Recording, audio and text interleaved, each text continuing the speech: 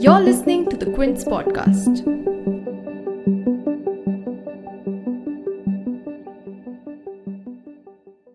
My name is Vaishali Sood and I'm the health editor for thequint.com and its health vertical fit.thequint.com. In this scenario, there's been so much information shared about the novel coronavirus, the vaccine development, the medicines, but along with all the information, there's also been a host of misinformation that has been shared. And our purpose of doing this webinar is to address some of that misinformation and to give you real answers, realistic answers to the questions you have. Now, it is a new coronavirus. It is a never seen before coronavirus. So yes, the answers are also evolving, but our purpose for doing this webinar today is to get you the best possible information. And joining me today is Dr. Arvind Kumar, Chairman of Center of Chest Surgery at Sir Gangaram Hospital. Dr. Kumar, welcome to the webinar. Thank you. And also joining us today is Dr. Shahid Jamil. He's a virologist and CEO of Welcome DBT India Alliance. Welcome to the webinar, Dr. Jamil. Thank you, Vaishali. So the way we proceed with the webinar today is we had publicized this webinar a few days ago, and we've had an incredible number of questions that have come to us. So what I'll do is I want to answer as many as possible. So I'm going to try and go through the questions and throw them to either Dr. Jamil or Dr. Kumar, depending upon the subject matter. So let me just start off right away. And this question is for you, Dr. Jamil. The question being asked, and it's been asked multiple times, is, does COVID-19 infect even sitting at home through air? Is COVID-19 coronavirus airborne? And the second question related to that is that the reason we've been asked to wear masks? All right. So coronavirus is airborne in the sense that it travels through droplets, but doesn't mean that it's out there in the atmosphere, just floating around, ready to get into your mouth or your nose. No, that's not true. You need to be close to somebody who is infected, who is transmitting the virus. So if you're just sitting at home, no one around you to transmit, no, you won't get it. So you can breathe easy. You don't have to hold your breath. The second question is about masks. Masks are being promoted because every one of us should consider ourselves to be infected and therefore wear masks to prevent the infection going to others. Since the level of testing is low, since a majority of people who have infection are asymptomatic, they don't have fever, they don't have cough, but they are still transmitting, it's important for all of us, irrespective of our status, to be wearing masks to protect others. Because the kind of masks that are being promoted, they will prevent transmission from you. They will not really prevent transmission to you. So that's the logic of masks. Okay, that's an important clarification. Dr. Kumar, in hospital settings, and the doctors who interact extremely closely with COVID-19 patients, they are the ones who need to wear these N95 masks, and these N95 masks are not to be worn by anyone else. Am I correct? Yeah, so as far as the N95 masks and the personal protective equipment is concerned, the logic is very simple, that wherever there is a close contact between a suspected patient and a healthcare worker, you have to have highest level of protection for the healthcare worker at that point of time. So if you are sitting in all hospitals these days are running a fever clinic where anybody who has a flu-like symptom will report. Now, there is no way of clinically knowing who amongst them will be corona positive and who will not be. So therefore, everyone is to be presumed to be corona positive. So here, the care worker who's sitting and examining this patient has a risk if any one of them happens to be positive, so they have to bear it. Similarly, when you are collecting the samples, that's also a time where the highest level of exposure is there, and therefore personal protective equipment and this kind of mask is to be worn. When you are in the hospital settings also, now this is something which has changed. Earlier, we were saying that N95 is recommended only for those who are inside the ICUs and handling these patients, but now we are recommending N95 for all healthcare personnel who are inside the hospital premises. Reason being that there have been so many cases where people who were not initially suspected to be COVID are now coming to COVID. And as the numbers increase in the society, these numbers coming to hospitals will increase, and therefore healthcare workers are being recommended to use N95. Now, what I want to clarify here is that there is no justification for the public, general public, using N95, because as Dr. Shahid clarified, that the reason why government has recommended not necessarily mask. In fact, Government of India guidelines call it a face cover. It's not called as mask. It need not be the surgical mask. It need not, of course, need not be N95. The reason is that when we are coughing, sneezing, even speaking loudly, and even normal talking, there are some droplets who are coming out. Although the primary reason today is the primary protection is 1 meter plus distance, but sometimes somebody comes close to you, and when he's speaking, there are some droplets which are coming out, and that now is being considered as an important mode of transmission, and hence covering the face. If you cover the nose and mouth, as Dr. Shahid said, that when you cough or speak or sneeze, those droplets will not travel to the other person. So I repeat, N95 is only for healthcare settings where the workers are exposed to suspected cases, not for public use. What is recommended for public use is not even a triple layer surgical mask. What is recommended is you can take any cotton cloth, a thick kind of cloth, make it into 3 layers and just cover your nose and mouth, and you can tie it at the back.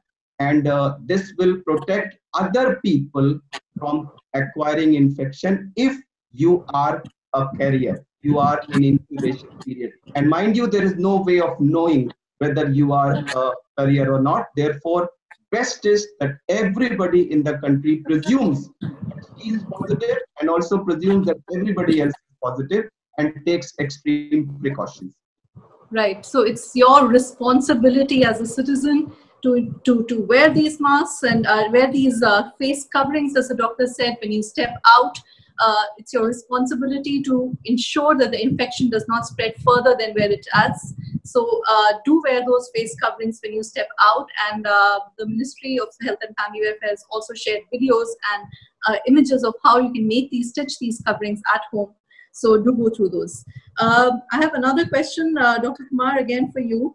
Has there been any medicine suggested as a precaution besides social distancing and frequent washing of hands? I'm just going to add a little rider to this and ask you, in India, hydroxychloroquine has been recommended as a prophylactic for healthcare workers who are working very closely with COVID-19 patients and their family members. So if you could just answer both the questions and clarify the doubts people may have regarding.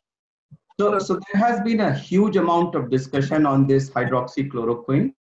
Of course, aided to a great extent by the statements from president of one country. Now, coming to the medical aspects, let me say that the final word on this issue is not yet out. What is recommended by the Ministry of Health and ICMR today for prophylactic use, which is a preventive use for the healthcare workers who are working in the ICUs or wards who are directly handling corona positive cases, or for the home workers who are looking after a corona positive patient. So whether you are a healthcare worker or you are a worker or a family member at home, whoever is directly taking care of a corona positive patient, these are the 2 settings in which, as of today, prophylactic use of hydroxychloroquine is cleared by the ICMR and Ministry of Health. As far as the widespread use for general public and masses is concerned, as of today, 10th of April 2020, there is no such recommendation from ICMR or Ministry of Health. A large number of people are asking this question. In fact, some of them have started taking on their own. And I would caution that this indiscriminate self-use of medicines can land you in trouble. When there is no proof, if ever there is a study which proves the benefit, I think ICMR and ministry will be the first ones to change their recommendation and come out. So till that happens, people should refrain from taking hydroxychloroquine for prophylactic use. Have I clarified the issue? Yes, sir, you have. But the question I have follow-up is like a journalistic question to ask you is that the studies supporting its use are still ongoing. And so it's important to wait for some concrete results. Once the WHO is also carrying out its solidarity trials. So it's important to wait for those results before governments make policy decisions based on the usage of hydroxychloroquine. Can I respond to that? Yes. So Vaishali, this virus is a new virus. Nobody had ever any past experience. It's also a very strange virus. It's a very serious and a very killer kind of virus. And the developments are happening at such a rapid pace that what is true today may not be true tomorrow. And the classic example being widespread public use of masks. When this campaign started about a month back, all of us were recommending that there is no indication for general public using the mask, which has changed today. So same way, hydroxychloroquine, as of today, it is recommended for healthcare workers and family members of a proved corona positive case, not for mass use. Tomorrow, if it changes, we should proceed accordingly. Right.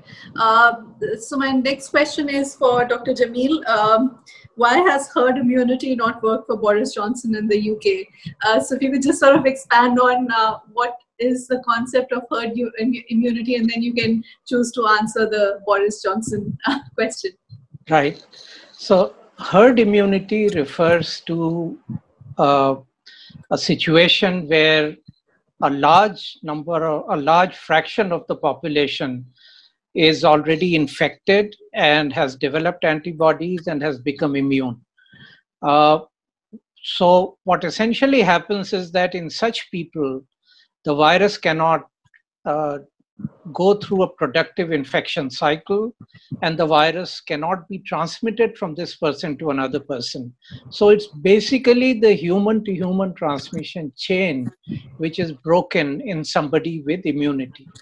Now, this will only work if a large fraction of the population has antibodies, which means that a large fraction of the population has become infected and has recovered from infection. That hasn't happened really in any country. And when we're saying a large fraction, from prior experience of other viruses, we're talking about something of the order of 70% of the population, roughly that figure. We are nowhere close to that. If you look at simply the confirmed positives today, and if you see what percent of the world population they are something like 0.06% of the world population.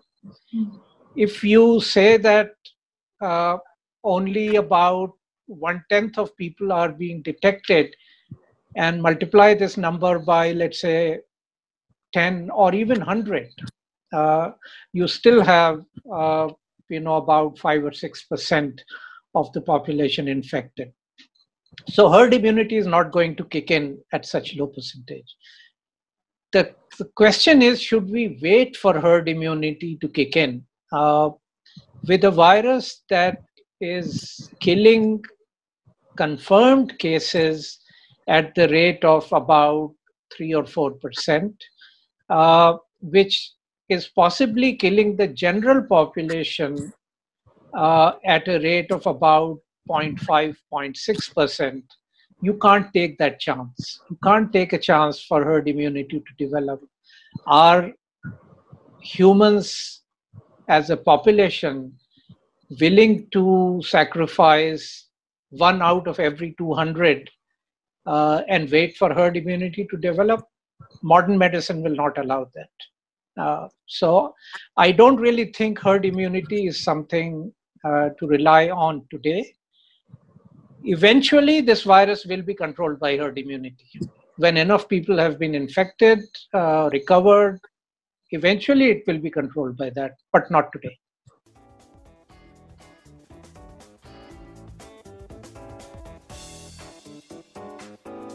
Thanks for listening. Log on to the Quint website and check out our other podcasts